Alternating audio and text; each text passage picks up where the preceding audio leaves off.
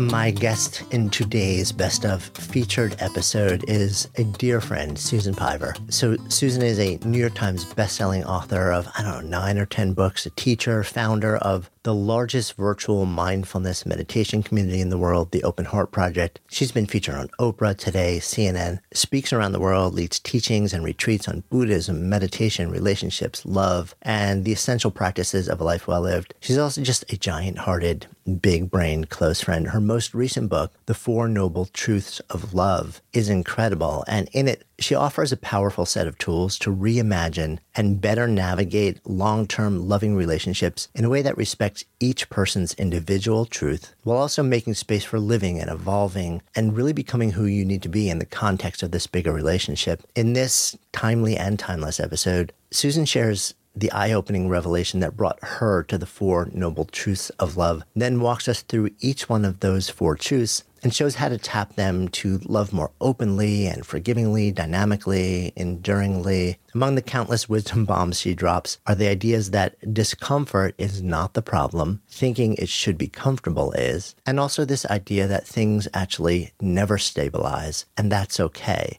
She's also created a really fabulous additional PDF specifically about the Four Noble Truths of Love around Valentine's Day for everybody, whether you're in a relationship, not in a relationship, looking to figure out how to be and give and receive more love yourself. It's a really powerful and free download that we will link to in the show notes. So be sure to check the show notes so you can download this really powerful gift from her as a PDF. Super excited to share this conversation with you. I'm Jonathan Fields, and this is Good Life Project.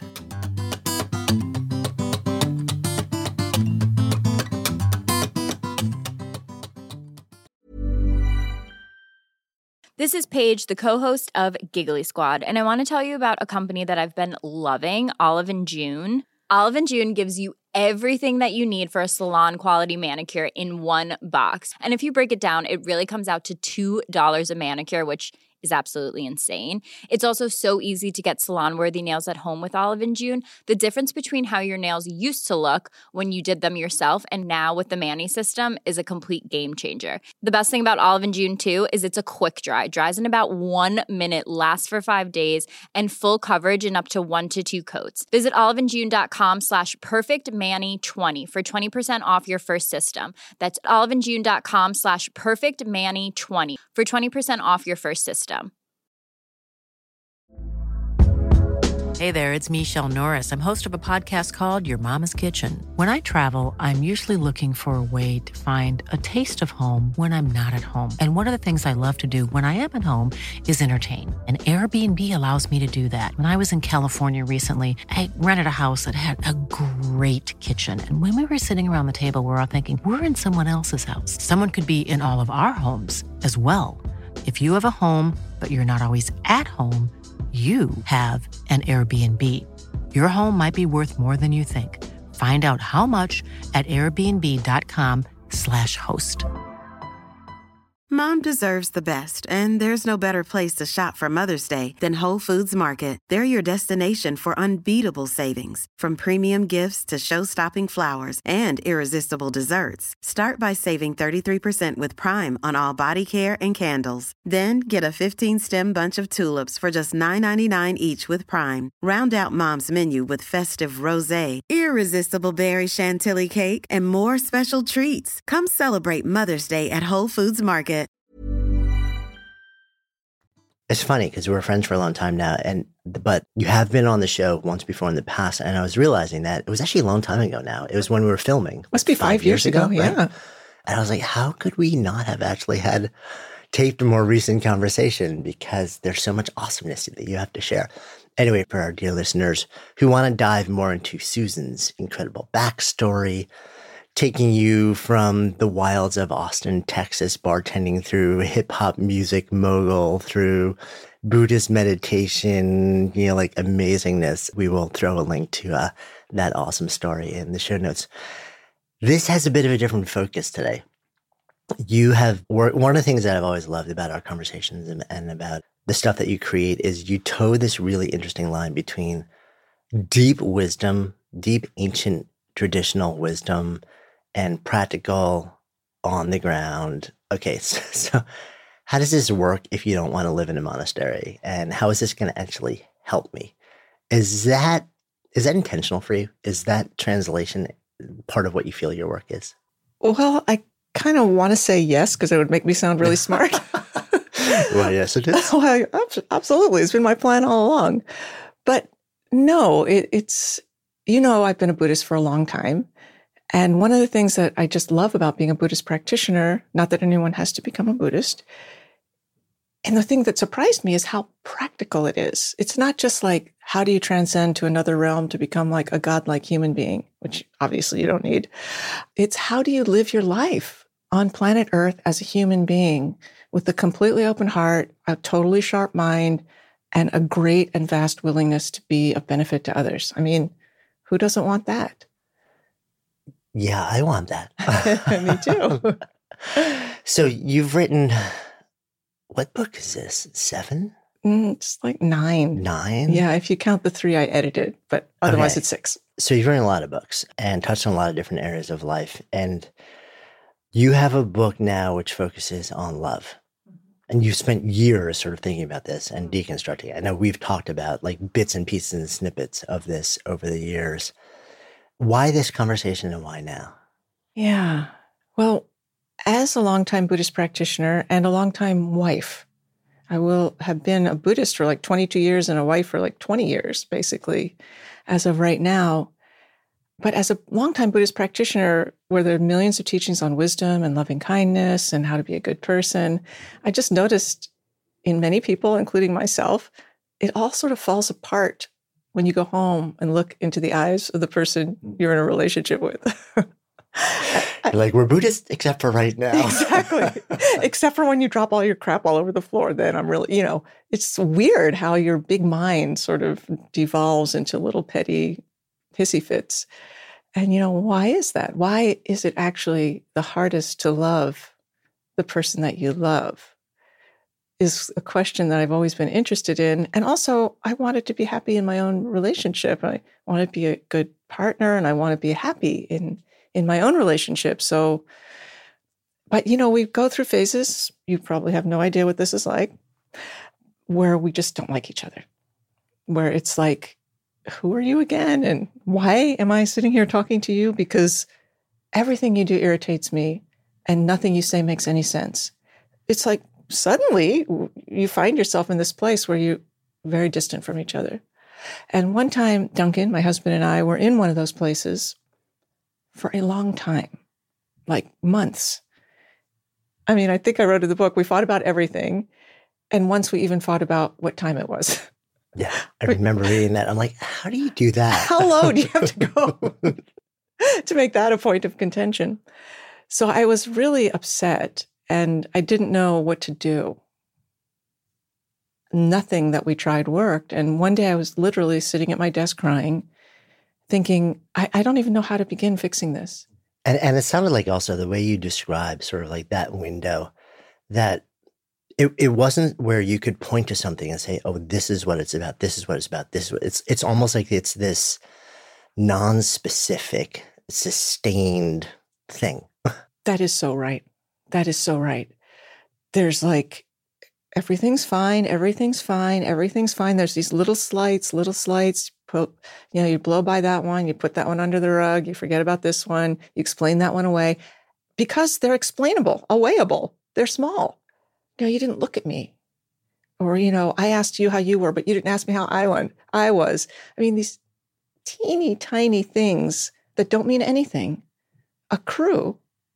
And then suddenly shit breaks loose and it just blows up. And then because it's so weird, you just struggle to find well, it's because you did this or I did that. But at least for me, I don't think that there is such an explanation. There's more like the weird irritation of trying to be close to someone else every single day creates this weird tension. I don't know. Does that sound right to you? Yeah. I think we're married actually probably similar amounts of time. We're going on 21 years this year, actually. So congratulations. Yeah, it's really interesting how everything changes and everything evolves. And we're going to get a lot more into that. So you get to a point where you're just kind of like, what? Exactly. What? Exactly. I'm thinking, literally, I don't know where to even start because I've tried everything. And then, like this, I heard myself say, I hesitate to say I heard a voice because there was nobody there but me, but something inside me said, begin at the beginning. At the beginning are 4 noble truths. I kid you not. And to me, as a longtime practitioner, that meant something because the entire Buddhist path is built around something called the 4 Noble Truths, which I'm sure you know. And I'd never thought that they had anything to do with relationships. Life is suffering. Grasping creates suffering. It's possible to stop suffering. There's an 8-fold path for doing so, right view, right intention, and so on. Didn't think it had anything to do with my love life. But then in this moment, it's like those teachings like kindly reformed themselves in my mind to apply to my relationship. So I wrote them down. I mean, it's so interesting, right? Because you're practicing for years. You're deep into study. You've gone on retreats for months at a time. This is like, okay, so I have all of this deep wisdom from some of the most incredibly accomplished and skilled and studied teachers in the world. And in theory, this applies to every aspect of my life. And yet until this moment where there was a complete breakdown, it didn't come to you that, oh, maybe like the most fundamental teachings of this entire tradition apply to this one particular area as well. That is exactly right. That's so perfectly said. Yeah, I never thought to do it, but maybe these 4 truths, which if they're true, they're always true, could also be true here. It just never occurred to me. I think probably because most of the teachings, whether teachers are modern or ancient, are from monastics. You know, people that did not live in apartments and have to take the subway and go to the grocery store. They had a different kind of life. So for whatever reason, I just thought, well, they don't know what I'm going through. But incorrect. They did know what I was going through. And the teachings are profoundly illuminating. And P.S., not just to me, but also to my partner, who is not a Buddhist, not a meditator, not into any of that. But, you know, it was useful for both of us. That's what really gave me a lot of heart. Yeah, I love that. I know you kind of like went through really quickly the 4 Noble Truths. Talk to me about each one of them a little bit more just before, because I know those became the foundation for then what you then developed, sort of like the next iteration of that specifically as it applies to this domain of love. But tell me more about just the basics of these 4 Noble Truths. Sure, happily. So when the Buddha attained enlightenment more than 2,500 years ago, and he went back to his, practicing posse, not sure what they called themselves, and he was apparently enlightened. They could tell. They said, "What did you learn? What did you see?" He said, "I saw 4 things. Number 1, life is suffering, which is really easy to interpret as life sucks or life is awful. But upon great investigation, I conclude that that is not what he meant. He meant that everything changes. There's nothing to hold on to. And everything we do to create stability or ground with this relationship or that home or this degree or this amount of money, it's all going to dissolve, and it's very painful." So that's the first noble truth. Life is suffering, aka everything changes. The second noble truth is the cause of suffering, which is called grasping, which basically means not wanting the first noble truth to be true or pretending that it isn't. Well, okay, maybe that's true for you, but I am going to construct this fortress for myself that is, inviolate and so forth. So you hold on to what you think will make you happy and try to push away the things that you think won't. And that's called grasping. And that is actually the cause of suffering, not the suffering itself, not the loss, not the dissolution. Painful though it may be, the real cause is holding on. The third noble truth is called the cessation of suffering, which means, you can stop. Now you know the cause, you also know the cure. Stop grasping. Of course, much easier said than done, but, just mathematically, that's the answer to how you stop suffering.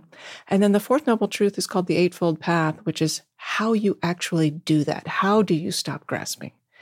And I don't know if I can say them all, but right intention, right view, right speech, right livelihood, right action, right effort, right mindfulness, right wisdom. All those rights have a vast canon of knowledge around them, and you could study one for your whole life. And if you do those 8 things, just like the Buddha, you got the same trick bag, you too could attain liberation from suffering. So it's the whole path right there.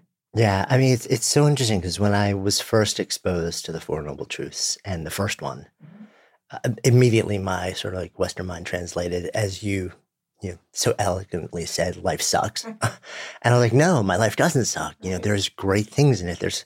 This can't be true because like I don't see life as suffering. And it took me a long time.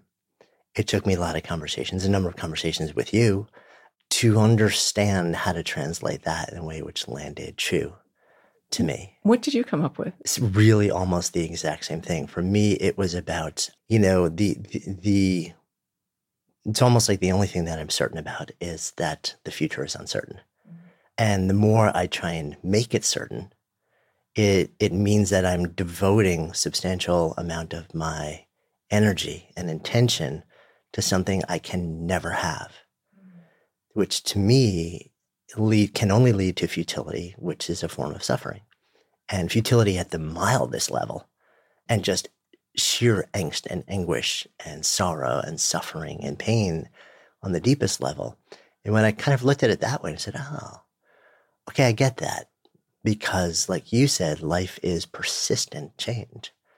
If you try and live as if everything that you're doing is to try and make that not so, how can that not be suffering? That's a perfect description. Exactly. It's a crazy ride in all cases, but it's a crazy ride with meaning and joy if you can let go to any degree of imagining that you are permanent. The other thing that I really struggled with these basic truths wrapped around the same concept is the idea, the second truth of the notion of grasping as essentially the cause of suffering. Because when I think about material things, I don't need to have that. I don't need to lock it down. But when I start to think about, and this is where we get into relationships and love, right? When I start to think about the people who are closest to me, my family, my sister, my parents, my wife, my daughter, the notion of not grasping onto those relationships is almost inconceivable to me. I know. I totally understand what you're saying. And people mistake, I believe, grasping for caring or loving. It means I shouldn't love you so much, or it means I shouldn't need you. I shouldn't appreciate you. I shouldn't be so attached. That makes me really mad. Because often when people have said to me, you shouldn't be so attached, what they really mean is you shouldn't care about something I don't give a crap about. And I don't like that. So anyway, one of the things that helped me get my mind around grasping, because me too, I love so many things and people in my life and things I feel very attached to. What helped me is to recognize that non-attachment itself is an attachment. You can be attached to non-attachment. It may sound very elliptical, very meta, exactly. So, but non-attachment doesn't mean holding back, and it doesn't mean converting all phenomena into an equal tone, where you have this very narrow range of where pain doesn't hurt you and pleasure doesn't make you too happy. It doesn't mean that at all. It means the opposite, actually.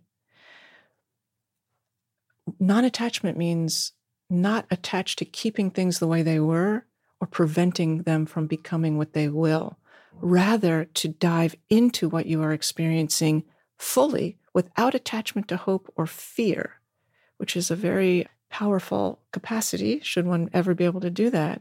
So when you feel joy, you just completely feel it without being attached to what does it mean or where will it end. And when you feel, utter death-defying grief, you don't fault yourself for caring so much. You just feel it completely, and it itself begins to dissolve. And when it does, you don't try to stop it.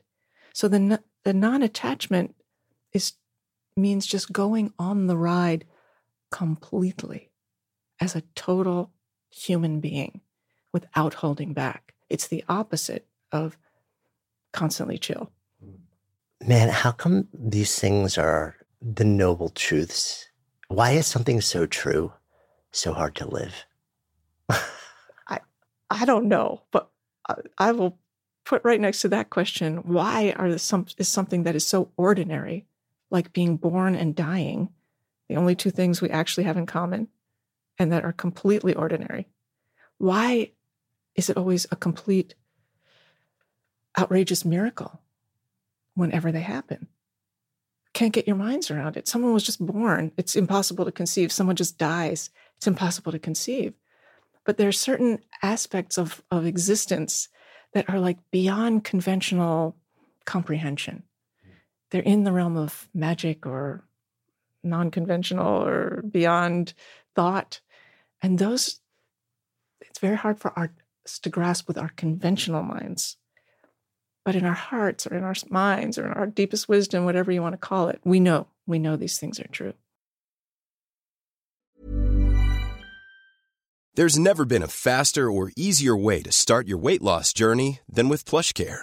PlushCare accepts most insurance plans and gives you online access to board-certified physicians who can prescribe FDA-approved weight loss medications like Wegovy and Zepbound for those who qualify. Take charge of your health and speak with a board-certified physician about a weight loss plan that's right for you. Get started today at plushcare.com/weight-loss. That's plushcare.com/weight-loss. plushcare.com/weight-loss. Here's a cool fact. A crocodile can't stick out its tongue. Another cool fact, you can get short-term health insurance for a month or just under a year in some states. United Healthcare short-term insurance plans are designed for people who are between jobs, coming off their parents' plan, or turning a side hustle into a full-time gig. Underwritten by Golden Rule Insurance Company, they offer flexible, budget-friendly coverage with access to a nationwide network of doctors and hospitals. Get more cool facts about United Healthcare short-term plans at uh1.com. Good Life Project is sponsored by Lumi. So listen, we have all had those awkward moments where a BO strikes at the worst possible time. I'm often actually out in nature when I'm exercising, so I don't even notice it when I'm out. And then I walk in the door, kind of start to wrinkle my nose, and then I'm like, oh, wait a minute, that's actually me. That is why I'm so thankful I discovered Lumi Whole Body Deodorant. This revolutionary product, it was actually invented by an OBGYN who wanted a solution for her patients struggling with private odor. But Lumi doesn't just work, quote, down there. It provides incredible 72-hour protection for your entire body using mandelic acid. I kid you not, this stuff is a game changer. Lumi is safe and effective for pits, for feet, you name it. And as someone who's tried it, I can attest that it seriously works. The fresh scents are just an added bonus. So if you're ready to say goodbye to BO for good, try Lumi's Starter Pack. It comes with a solid stick deodorant, cream tube deodorant, 2 free products of your choice like mini body wash and deodorant wipes, and free shipping. As a special offer for our listeners, new customers get $5 off a Lumi Starter Pack with the code GOODLIFE at LumiDeodorant.com. Don't miss your chance to experience the relief of true full body freshness that equates to over 40% off your starter pack when you visit LumiDeodorant.com or just click the link in the show notes and use the code GOODLIFE. Good Life Project is sponsored by Quince. So my wife actually originally introduced me to Quince because she loves their clothing, and I have been hooked ever since. I literally lived in their Mongolian cashmere ribbed beanie and pullover hoodie pretty much all winter, and as the weather warms up, I wanted more breathable summer pieces without overpaying, and Quince has just the super high quality items like linen shirts, performance polos, activewear at 50 to 80% less than similar brands. Quince partners directly with top factories, cutting out the middleman to pass savings to customers. Actually just ordered a new European linen long sleeve button down shirt. Super excited to get that. And I'm always just so amazed at how they can keep their prices so affordable while the quality remains really high. So if you're looking to upgrade your wardrobe, I highly recommend you try Quince. Go to quince.com/GLP for free shipping on your order and a 365-day return. That's quince.com/GLP to get free shipping and 365-day returns. Quince.com/GLP, or just click the link in the show notes. Trust me, your wardrobe will thank you. So you go from this place of, thank you for that overview of the Four Noble Truths, by the way. I want to take you back to that dark place where you had this big awakening. Okay, cool. So you go from saying, okay, so I don't know which way is up with my loving partner. Somebody give me an answer. You go back to the beginning. The Four Noble Truths come to you. But you take that and then create this additional overlay so that they become, it feels like much more relevant to the context of relationships. Yeah, it really helped me to look at them this way. So the Four Noble Truths have a kind of a sequencing. There's a truth, the cause of the truth, the cessation of the suffering connected to the truth, and how to do it. The truth, the cause, the cure, and how. So when I took those into my marriage, what they looked like was the truth. Relationships are uncomfortable. Period. Of course, we were just talking about the ordinary irritation of just living with someone. You've been in a relationship for 20 plus years. You're like, why are you doing that thing again that you said you would never do? Why are we having this argument again? There's just this discomfort, this everyday and beyond everyday discomfort. But if you haven't even ever met the person, like you're going on a blind date, there's already discomfort. What if they don't like me? What if they do like me? And so on and so forth. So in every phase of relationship, there's discomfort. That's the truth. That's the first truth. Relationships are uncomfortable. Really? Relationships are uncomfortable? Well, there's something that you wrote about this phase, about this first noble truth, that when I read it, I was just like, oh, wow. With your permission, I'll read a couple of lines. Here's what I read. Very few individuals are naturally convinced of their inherent worthiness. In fact, in Buddhist thought, to possess such conviction is considered a corollary of full enlightenment. It's more likely that we are caught in cycles of self-denigration and self-aggrandizement, both of which are forms of aggression. We are so hard on ourselves, so unremittingly unkind in the way we consider ourselves. The opposite, insisting that we are in fact awesome, is simply the flip side of that thought pattern. I was like, huh. And what popped into my head when I read that is we bring so much to the way that we interact with other people. And it's sort of like it's that old saying, if we treated ourselves the way we treat some other people, or if we treat other people the way we treat ourselves, sometimes you would have disastrous relationships just all the time, all day, every day. But then you add to this, and this is where I kind of really, like, my heart went, oh, wow. Reading again from you. When it comes to love, this unkindness to self begins to mix with the relationship. As you become emotionally intertwined, the energetic space between you begins to close up. As it tightens, your ability to see your partner as separate from your own mind stream diminishes. The closer you get, the less able you are to actually see each other. What happens at this point is that because you cannot discern who is who, you begin to treat your beloved the way you treat your own mind. The kindness or unkindness you extend towards them is a reflection of the way you treat yourself. Generosity of spirit, so powerful in the early stages of a relationship, begins to contract.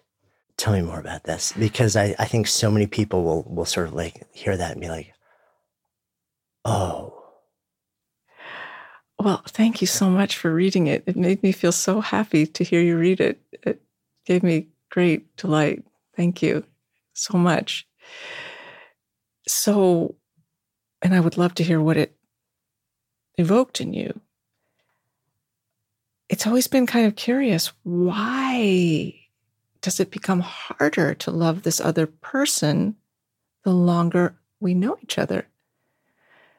And I did not make this up. This is a teaching of the Bodhisattva path, the awakened being path, the Bodhisattva being one who is here to be of benefit to others. This is a classical Buddhist teaching.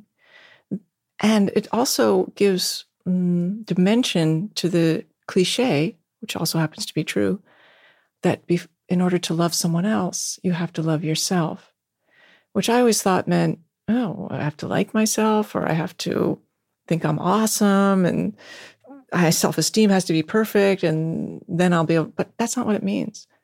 It means that your self-talk and the way you actually think of yourself could be riddled with gentleness and acceptance and spaciousness, as opposed to, I'm an awesome person, which is very constricting. I'm an awesome person sometimes, and I'm also a crazy person other times, and a cruel person, and a beautiful person, and silly.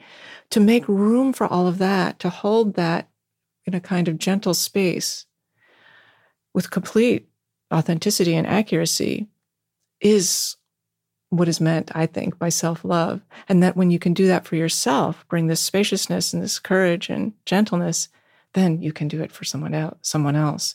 But until then, these weird, neurotic, I guess you would say, mind streams just mix and wreak havoc. That's what it means to me. What did it mean to you? So interesting. Reading it, I had a couple months back, I had a conversation with Tim Ferriss, literally like the week that he came out of a 10-day retreat. And for him, this was not a good experience. I mean, it was good in many ways. He was very thankful that Jack Kornfield was actually his mentor who was on retreat with him and helped him process a lot of darkness that came up during it. And we left that conversation, and Tim said to me, he's like, you've got to, the one thing I've learned is you've got to love yourself before you can love another person. And for Tim, I was like, well, this is really different because that's not the way he's normally had conversations with me or other people. And then when I read your words here, and I've always heard this thing, you've got to love you. We've all heard, we've seen the platitudes. We've seen it all over Instagram and stuff like this. You're like, love yourself before you can love anyone else. I'm like, okay, sure. I think this landed so powerfully for me because the way you laid it out, it's like, okay, so you start as you and this other person. And in the beginning, you've got your own, you're diminishing and demeaning yourself. So many people have trouble with their own self-worth, as you say. So, and you think to yourself, it's okay for me to take myself down. But this other person, I love, and I'm going to hold them up, and they're awesome, and they're great, and all this, and I'll be gentle with them. And the visual of, as you get deeper into the relationship, the space between the two of you closing and closing and closing, closing, until essentially, there's no space anymore. And whatever feelings you held just and applied to you, now without space between the two people, becomes the feeling that you apply to the relationship and to that other person. Well, if you're torturing yourself and diminishing yourself every day, and now you've reached a depth of relationship, a length of time where now you effectively, there is no space between you, and you start to feel that starts to translate into them, then how could that not be toxic? And that's where it landed for me. I was like, for the first time, I was like, okay, I get with that description, I really better understood why doing that work yourself is so important to your ability to truly see the kindness and generosity and love in that other person. So I don't mean to be your fake therapist here, but let me ask you, how did that make you feel? No, how did it make you feel when you saw that? How did it make you feel towards yourself? How did it make you feel towards your wife? It made me feel good. I'm not somebody that tends to have a lot of negative self-talk for me. Maybe it's, that there have been times in my life where I feel like I'm in a moment where I'm pretty okay with who I am and how I feel about myself. And so for me, it was a reason to continue to revisit the idea as my relationship evolves over time. Because 21 years in now, 5 years from now, 10 years from now, we are going to grow individually. the nature of our relationship is going to grow. The space will become lesser and lesser and lesser and lesser and lesser. So as that space continues to shrink over the next 5, 10, 20, 30, 40, God willing, it gave me a reason to keep revisiting the idea of how am I speaking to and treating myself in the context of my ability to continue to cultivate a healthy, nourishing, loving relationship. That's awesome. That the way you talk to yourself could actually comprise a loving gesture to her, which makes everything workable, useful, inspiring. Because when I think, well, I just have to work on myself, I just get kind of bored. I find it claustrophobic and unpleasant. But when I think, oh, I'm doing this for us, for me, that creates more space. I feel more inspired to do the work. And P.S., as you were talking, I was thinking that one of the reasons this is so hard to do, I didn't write about this, but is because the closer you get, and as you were talking, I was having the visual of just two people's lives mixing, their energy mixing, their whatever, their lives becoming one, as it were. That's terrifying. That's terrifying. For ordinary reasons, like you don't want to be overwhelmed, you don't want to lose your independence and so on, but that's not the real reason. The real reason is because someday you're going to have to part. That is unthinkable. That is unthinkable. For some reason, all relationships will end. Sorry, First Noble Truth, we got to come back to you. But the more you love and the more you open, the more that truth becomes visceral, whether you think about it or not. And in my opinion, armchair analyst here, that's one of the reasons why many relationships don't cease to progress, is because it's easier to hold the arm's length, to think that, oh, you're not this enough or you're too that, as opposed to I'm going to love you so fully and give my heart so completely, knowing that I'm going to make myself cry, that someday this will end. That's untenable. So we throw all sorts of roadblocks in the way. That's my working theory. To avoid the deeper pain of it ending by experiencing some form of ending now that's not quite as invested. Exactly. I'm going to break up with you before you break up with me. Yeah. That principle. Yeah. And just to be clear also, you're not saying that every relationship is going to end in separating or divorce, but you may, at some point, if you're together for your whole life, one of you is very likely going to die before the other. Yeah. I wrote a book about heartbreak once, and I used to give talks about it. And I would start by saying, all relationships are going to end. You're either going to break up or someone's going to change their mind. I mean, you break up, someone's going to change their mind, someone's going to fall out of love. Or you're going to live a long, happy life together and one of you's going to die. And that's the best case scenario. Sorry. It's all good. Under sort of like the umbrella of the First Noble Truth of Love, you also talk about this thing called the 3 poisons. Tell me about these. Yeah. Also classical Buddhist teaching. These 3 poisons, and we each have our poison of choice, although we all have all 3 poisons. These are the things we do to throw roadblocks in our own way. And they're called passion, sometimes also called grasping, aggression, and ignorance or numbness. So these are 3 neurotic reactions we have to the things that upset us. Rather than opening to them and experiencing them and letting them form us and responding to them and so on, we have things that were like, the passion part is, I need this. I must have it. If I don't have it, I'll die. Getting super attached in the neurotic way, not in the wonderful way, to particular outcomes or to the prevention of particular outcomes. So that's poison number 1. And of course, in a relationship, it's really easy to hang on the person's every word. Does this mean you like me? Oh, this means it's over. This means it's great. So there's this intensity, this grasping of the moment as proof that you're either going to leave me or you're going to continue to love me. Nobody particularly cares for that, giving or receiving.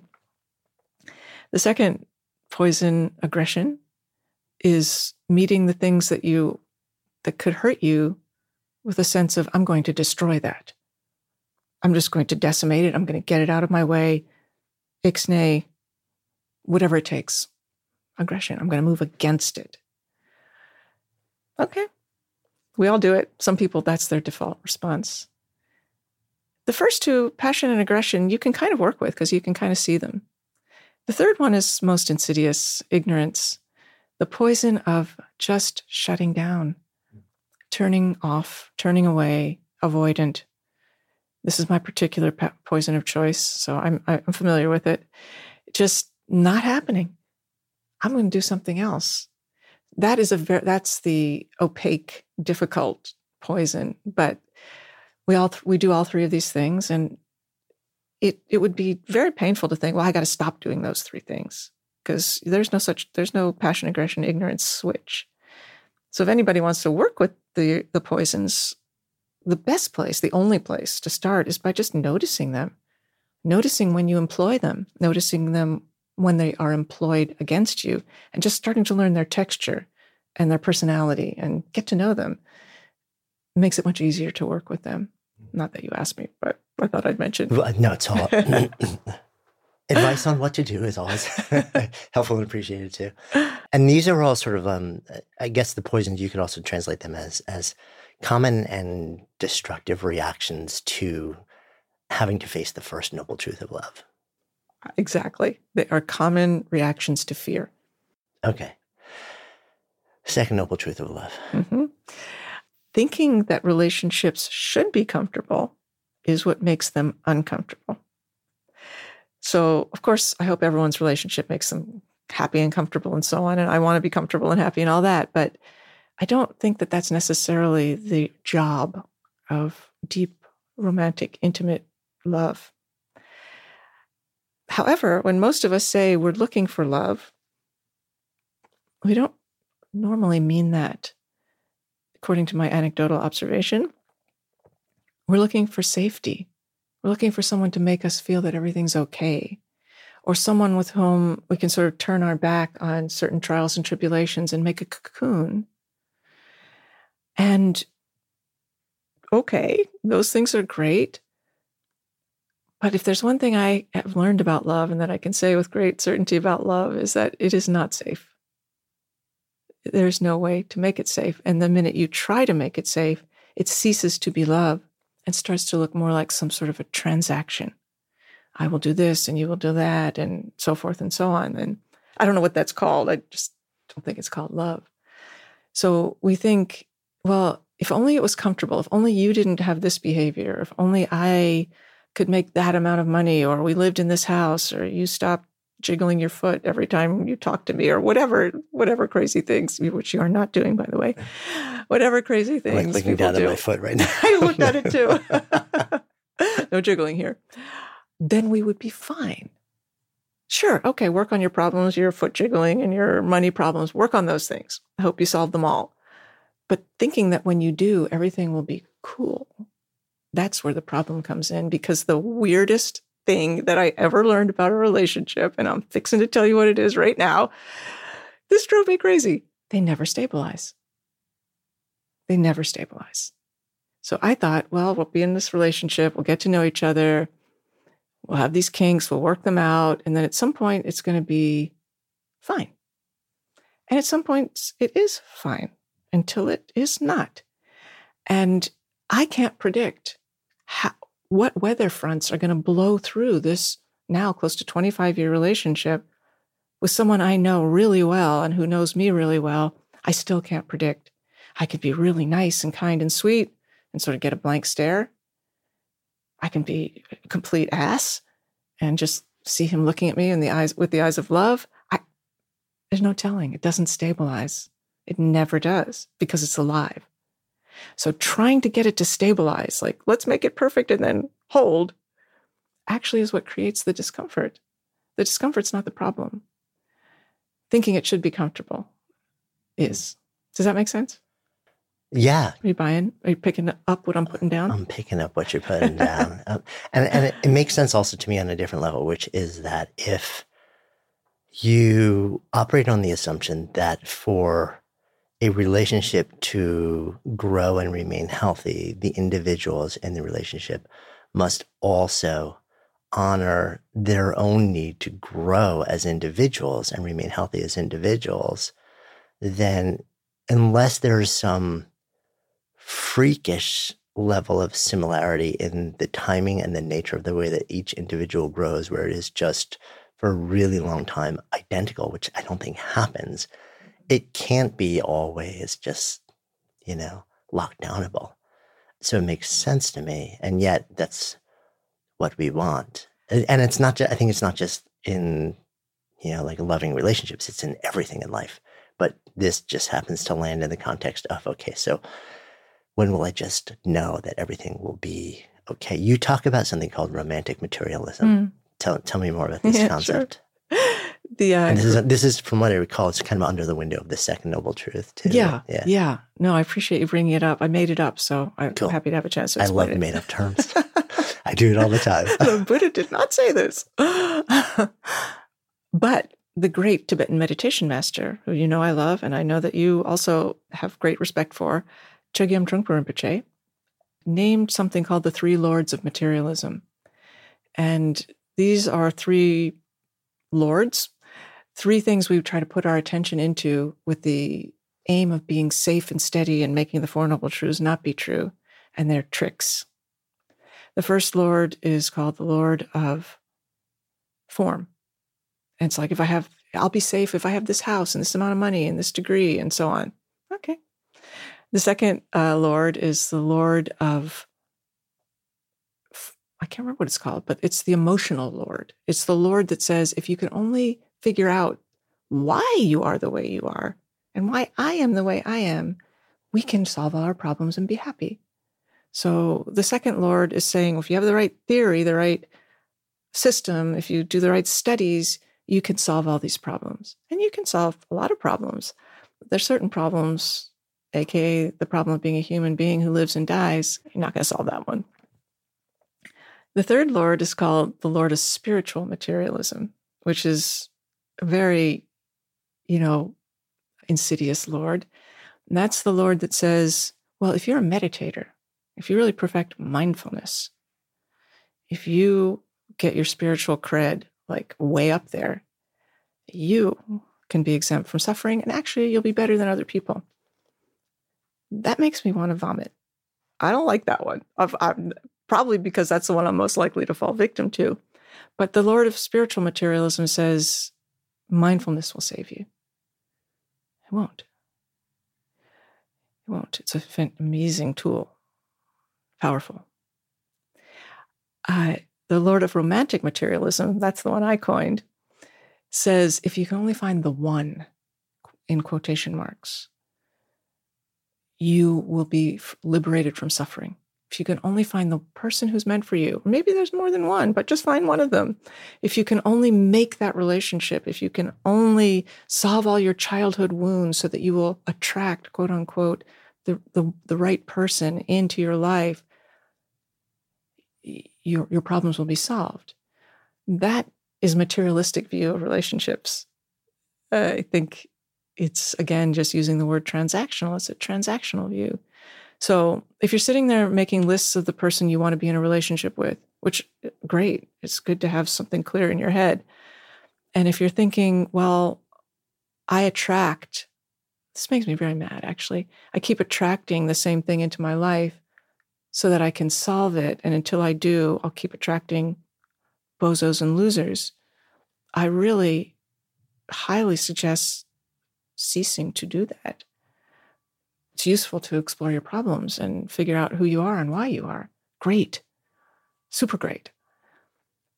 But to escape even the trials and tribulations of true love, which are vast and powerful and wonderful and crazy-making, it will not help you. So just love is real, totally real. And you don't know when it's going to arise. And there's nothing you can do to make it be there. These are certain things in our world we can't game. Meaning we can't make them be there when they're not, and we can't make them go away when they are. Love is one of them. And there's a lot of AI scientists who are trying to figure this out right now with algorithms. I mean, there are billion-dollar industries that are literally trying to figure out how to game this. And the most accomplished researchers I know in the quote space of love will still tell you, nah. Yeah, we can tell you little pieces, but. A lot can happen in the next 3 years. Like a chatbot may be your new best friend. But what won't change? Needing health insurance. United Healthcare Tri-Term Medical Plans are available for these changing times. Underwritten by Golden Rule Insurance Company, they offer budget-friendly, flexible coverage for people who are in between jobs or missed open enrollment. The plans last nearly 3 years in some states, with access to a nationwide network of doctors and hospitals. So for whatever tomorrow brings, United Healthcare Tri-Term Medical Plans may be for you. Learn more at uh1.com.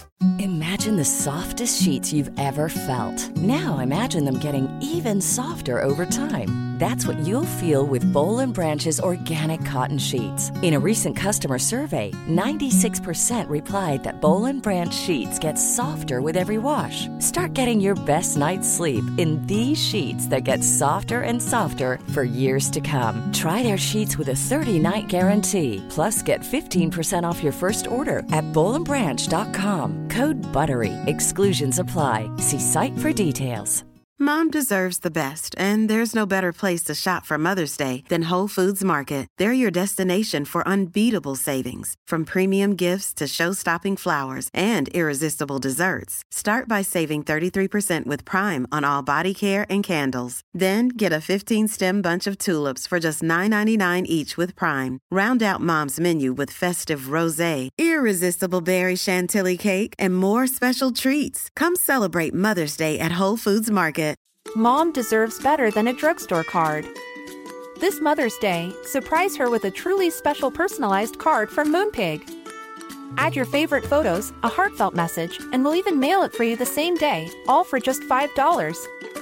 From mom to grandma, we have something to celebrate every mom in your life. Every mom deserves a Moonpig card. Get 50% off your first card at moonpig.com. Moonpig.com. The other thing that this sort of like concept brought up for me is this kind of idea that in the beginning of a relationship, we want the fire, we want the instability. We call that, like passion. We call that romance. We call that, we want the breathlessness, the, oh my gosh, like, do they, don't they? And this is what gives it energy, what gives it fire, what gives it momentum. And then over time, we start to say, we want comfort, we want safety, we want stability. But then if we get it, there's a yearning for that breathlessness, for that edge, for that fire that we've lost. And so it's sort of like we keep telling ourselves that we want what we don't have, and trying to make adjustments to get it, rather than just saying, this thing is hard, it is ever changing, and let me just be in it. Yeah. Well, that's a really good relationship strategy, by the way. This thing is really hard. It keeps changing. Well, let me just be in it. That's like the best relationship advice possible. Yeah. In our Western culture, especially, maybe unless you're from France or something, there's this idea that I want a love affair, and then I want the love affair to be a relationship. And both of those are great things. I think that feeling of just falling madly in love and being everything heightened and just transported, and I think that's totally real. And I get upset when people say it's some weird illusion that you have to get past so you can get into the weird housekeeping weeds of a real relationship. BS. That is a real relationship too. It's great. It's a love affair. Love affairs, yes. But love affairs and relationships are two different things. In our world, for whatever reason, we think that all our love affairs should somehow turn into relationships, and all our relationships should remain love affairs. And the truth is that's very rare. They're two different animals. And, well, I won't get into many details about my personal life, but, I've had both. And I've also had like love affairs that have been super hot, super amazing. And then I'm like, but I don't really want to introduce you to my friends. Well, okay, that's a relationship part. It's really helpful, I think, to look at those two things as different. And maybe if you're really lucky, you'll find one that could be both. But in a long-term relationship, that falling in love only happens once. I mean, it keeps deepening in this funny way, and then it disappears, and then it deepens, and then you remember it. It's never with that intensity. But one of the ways I think about it is in Buddhist thought. I think you've read some books about this, as I remember discussing with you. In Tibetan Buddhist world, there's 6 realms of existence. The human realm, the jealous God realm, the animal realm, the hungry ghost realm, the hell realm. And in certain Buddhist schools of thought, those are real places. I don't know. I'm not sure I've ever been to them. But I know that I visited them in my everyday life. I go to the animal realm every time I just like phone it in. Just go to the hell realm if someone I love dies, so forth and so on. So in my opinion, the way I think of it is love affairs happen in the God realm.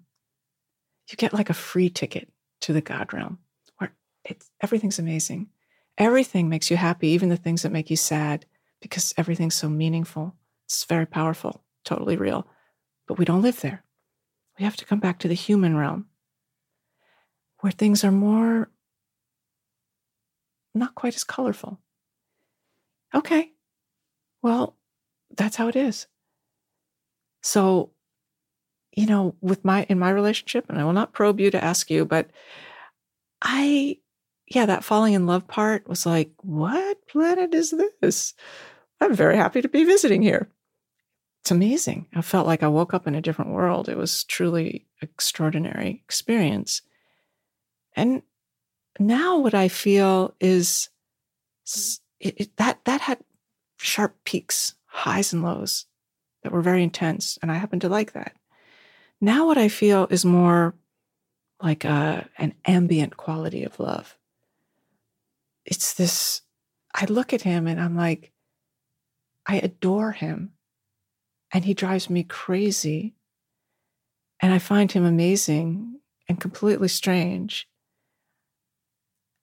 And somehow what I feel for him is not particularly the focal point of our relationship anymore. Because our relationship has kind of become a container for love.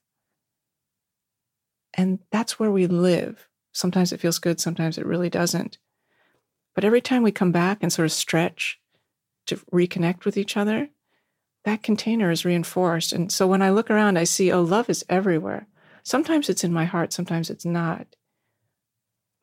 But it's a structure that we created. It does not arise in a love affair.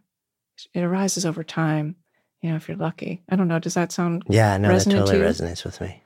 Yeah, and I don't think there's a way to accelerate that either. No, you're right. I think it is time invested, time and presence.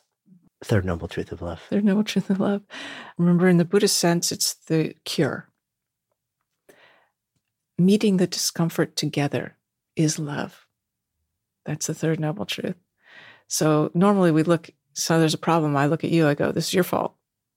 Or it's my fault. I'm really sorry. Let's dispel this discomfort by assigning blame. And once we assign the blame, we're like 90% on the way to solving the problem. It's like, all right, now that we've cleared that up. Okay, problem solved. Let's have dinner. What do you want? Exactly. Next fight. Exactly. It's so How hilarious. could you possibly eat that? We have been there a billion times. But if a great partner in my mind is not someone who will blame you or take blame, but one who will sort of stop looking at you and turn, my visual is you turn, you put shoulder to shoulder and you look at the problem and you meet it together and you see, now we really love each other. Or now I really love you, but you don't seem to be that interested in me. Now we don't like each other. Now we seem to be in love again. Now we just want to be apart. There's these incredible waves that roil and roll through the relationship on a daily basis, a minute-to-minute basis, certainly a yearly basis. And to ride that together, to me, that's the ultimate love. We're on this ride together. And I'm feeling this way about it, and you're feeling that way about it, and now it's beautiful, and now it's not.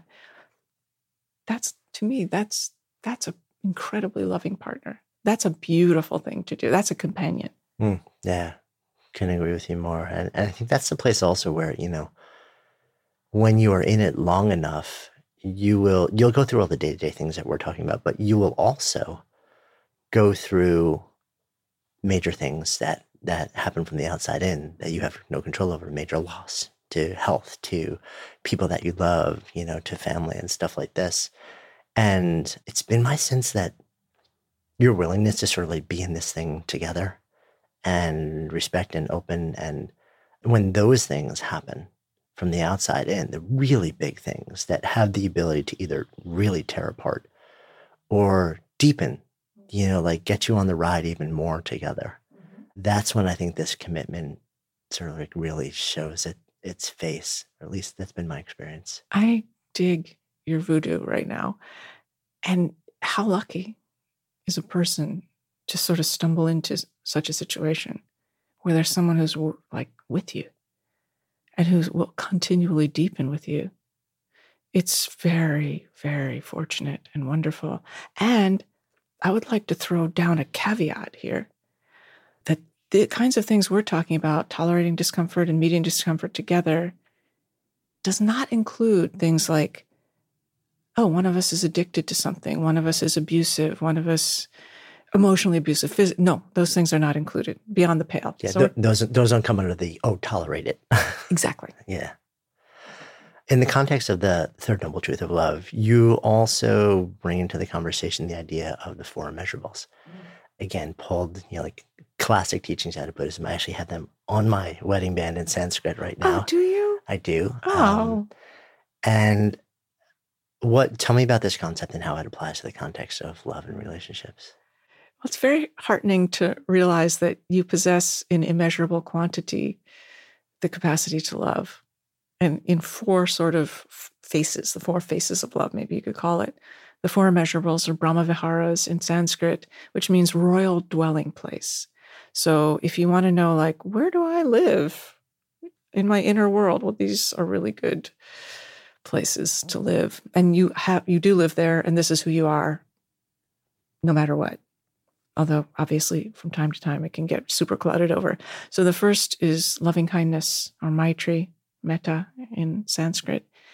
And that implies a kind of just general warmth, which means you feel kindly disposed towards others, which sometimes is really easy and sometimes is really not. But the sort of formula for that warmth is to recognize your similarity to other people. Everybody's trying to be happy, even though people do crazy, insane things in the name of that you will never do in a million years. Their underlying motivation is the same. So actually, oddly, to me, loving kindness doesn't mean you can't hate someone, even though people get mad at me when I say hate, but I'm a human being. Sometimes I feel that. It doesn't mean you can't hate someone. You can still have loving kindness for them in the following way, which is kind of funny to think about. You can hate them. You don't have to forgive them, let them off the hook. Loving kindness isn't like, "Aw, sweetie." It's not like a snuggle. It's much more fierce than that. It means, I hate you. I think what you're doing is ridiculous, horrible, violent, destructive. But here's what I can't do. I can't think that I am any different from you. That if I wasn't subject to your causes and conditions, that I wouldn't do the same thing. And if you think, well, I hate this person because they, let's say, make up lies to get their way, you could ask yourself, have I ever done that? Of course, the answer is yes. So you find a little common ground. That's the provenance of loving kindness. The second Brahma-vihara is compassion, which means feeling someone else's pain in your own heart, which when you love someone, you do. And when you're a Buddha, you feel it about everyone, theoretically. The third is sympathetic joy, mudita, I think that is in Sanskrit. And Nachas in Yiddish. Nachas in Yiddish. It's like you're driving the nachas machine all over town when you got the sympathetic joy going. That's really funny. That means, if compassion means feeling someone's pain in your heart, it means you actually feel their happiness in your heart. That's actually kind of hard to do. You get jealous but sympathetic joy is, you're happy, I'm happy. And the fourth one has a little bit different tone, equanimity, finding a kind of balance within it all. So loving kindness, each of these measurables has what's called a near enemy and a far enemy. And the near enemy of loving kindness is coldness, and the far enemy is grasping, caring too much, getting carried away. So equanimity is finding balance within these very powerful emotional states. So the good news is they're immeasurable. You can't get rid of them. You got them now. And they're really useful in a relationship. Bottomless wells. Exactly. Yeah. Take us to the fourth. Fourth noble truth is the path. There's a way to work with it. And it's not an eightfold path, although I do apply the eightfold path stages to relationships, like what is right view in relationship and so on. But there's a threefold path that, to me, as a meditation teacher, mirrors actually the practice of meditation, which has three particular qualities, which I will just mention briefly. The first is meditation is precise. You're a meditator. I know you know this. You place attention on the object of your meditation, which in most cases is the breath, or could be a mantra or an image. Sound of a car horn in the background. Or kind of a car horn in the background, exactly. That's my New York City mantra. Which is a beautiful thing. I'm amazed it's the first time we've ever heard one. So it's very one-pointed. You place your attention on the breath or the mantra, whatever it is, and if you stray into anything, it's considered thinking, so you come back. Boom. Super precise, one-pointed. From that, oddly, something interesting happens. You sit there being one-pointed, allowing yourself to be exactly as you are. You like yourself, you don't like yourself, you're distracted, you're not distracted. Doesn't matter. Doesn't matter, because to meditate, you don't have to stop thinking. Please, if you think that, stop thinking that. You just sit there with yourself as you are. You open. And from this precision, the ability to open arises magically. Meditation is, famously associated with insight, sometimes called the practice of insight. So from this one-pointedness, this openness of mind happens. Insight arises. It's quite expansive. The third quality is called letting go. Because you put your attention on the breath, you let yourself be as you are, then you notice you're distracted. That's awesome. You just woke up. The instruction is let go. Letting go is very profound, because then you let go and you're in space for a moment till you come back to your object, breath or mantra. Letting go is the lesson of being human. Letting go, letting go, letting go. So precise, open, letting go. In a relationship, what do these things mean? So the precision is the foundation of meditation. The foundation of a relationship, in my mind, is very simple. It starts with good manners. That may sound really cheesy. The basics. Yeah, because good manners are profound. It's not just, do I use this fork or not? It's, am I actually thinking of you and what you are experiencing and how I might be kind to you? Am I noticing you? Good manners are a profound form of thoughtfulness. And you actually think about the person. It's radical. If you don't have that, it's very hard to establish the foundation of a relationship. So it's like the focused awareness in a very directed way. Exactly. Without an agenda. And also to be honest. Like to say the truth when you know it, and to say it skillfully, not blurtingly. Those are that's the precise piece of this path. Good manners, truth-telling. The second quality, openness.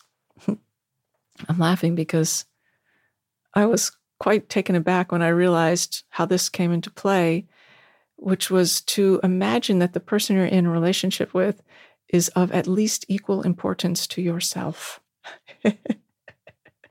Shocking. Oh, you're there. Mm-hmm. Yeah. I'm going to be open to you. I'm going to be open to you. And the third step, and the book has, more suggestions than this, is letting go. I find this very interesting personally. That as we were talking about, romance ends. Just does. Sorry. But intimacy has no end. the letting go piece in a relationship is letting go constantly of how you think it ought to have gone, to be with what is in such a way that everything you encounter, wonderful experiences, detrimental experiences, loss, boredom, confusion, everything that you encounter together can actually be used to deepen intimacy, which has no end, and that you can commit to for a lifetime. You can't commit to romance. You can't commit to any feeling, but you can commit to deepening intimacy. That made me very happy when I realized that. Like that, I could do that, honestly. I can't honestly say, yeah, I'll always love you, but I will always try to act lovingly towards you or see you or be with you or stay near you as you go through what you go through and we and I go through things. That I can commit to. So that to me was very hopeful. So precise, open, let go. This all emerged out of your own seeking to try and understand which way was up in your own relationship and trying to figure out, how do I understand this? How do I navigate it? How do I be in it or not be in it? But how do I at least figure out how to be okay with this person in this moment and maybe, in another.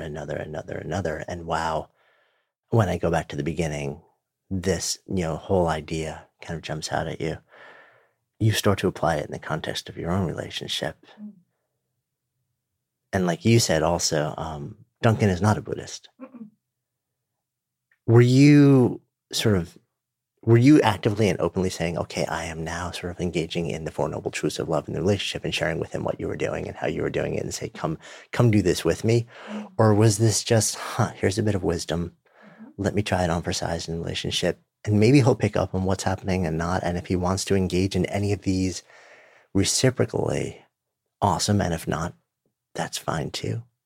How did this then turn around and unfold in the context of your relationship? Yeah, I appreciate you asking that. There's actually a great benefit to being married to a non-practitioner, quote unquote, when you are a practitioner of something, in my case, Buddhism. And the great value is that you cannot bullshit them with Dharma notions. You cannot unload some Dharma stuff on them and think that it will mean anything. You have to be those things. So I didn't say, hey, baby, I've discovered the Four Noble Truths of love. Let me tell you what they are. Instead, I started acting like discomfort was part of the deal, and looking at it together was loving, and meeting it together could deepen our intimacy. Started sort of doing those things. Luckily, he is, I'm not saying this to be humble, he is a much more loving naturally than I am. He's more relational. He's more naturally attuned to the dynamics of a relationship than I am. So I didn't have to convince him of anything, but it was more the way I showed up.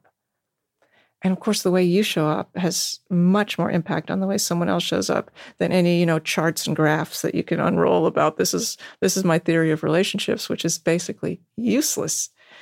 It's useless, the theory. The practice is the only thing that matters. So all I had to do, which is not a small thing, I'm not trying to minimize it, all I had to do was just try to do these things. And it changed things for us. Yeah.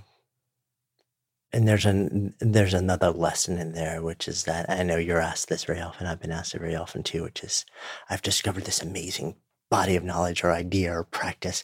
How do I, quote, get my significant other to do it too, and to see how important and transformational it is? And totally. The answer is what you were just saying, which is you don't. You just live it. You just be it. And the quality of you living and being in it in the context of a relationship will or will not affect that other person in a way where they want to in some way stand in a similar energy or not. And that is all you can do. And it is the best thing you can do. But I agree. I hear that too. I want to be loving in this way. I want to think relationships shouldn't be comfortable and so on. How do I get this other person to do that? Well, just as you're saying, just show up and be that way. Yeah. I love the idea of the Four Noble Truths applied to the context of love. And I'm actually really excited to start kind of dancing with them, exploring them, sharing them. So as we kind of come full circle together. Again, I can't believe it's been 5 years since we hung out and actually recorded a conversation. And I don't even really remember if back then in the early days of Good Life Project when we were filming, if I always ended with the same question that I do now, which is, if I offer the phrase to you to live a good life, what comes up? To live a good life is to be unafraid, to be as brilliant and luminous and ridiculous and loving as you actually really are. No shame. Thank you. Thank you. I love talking to you.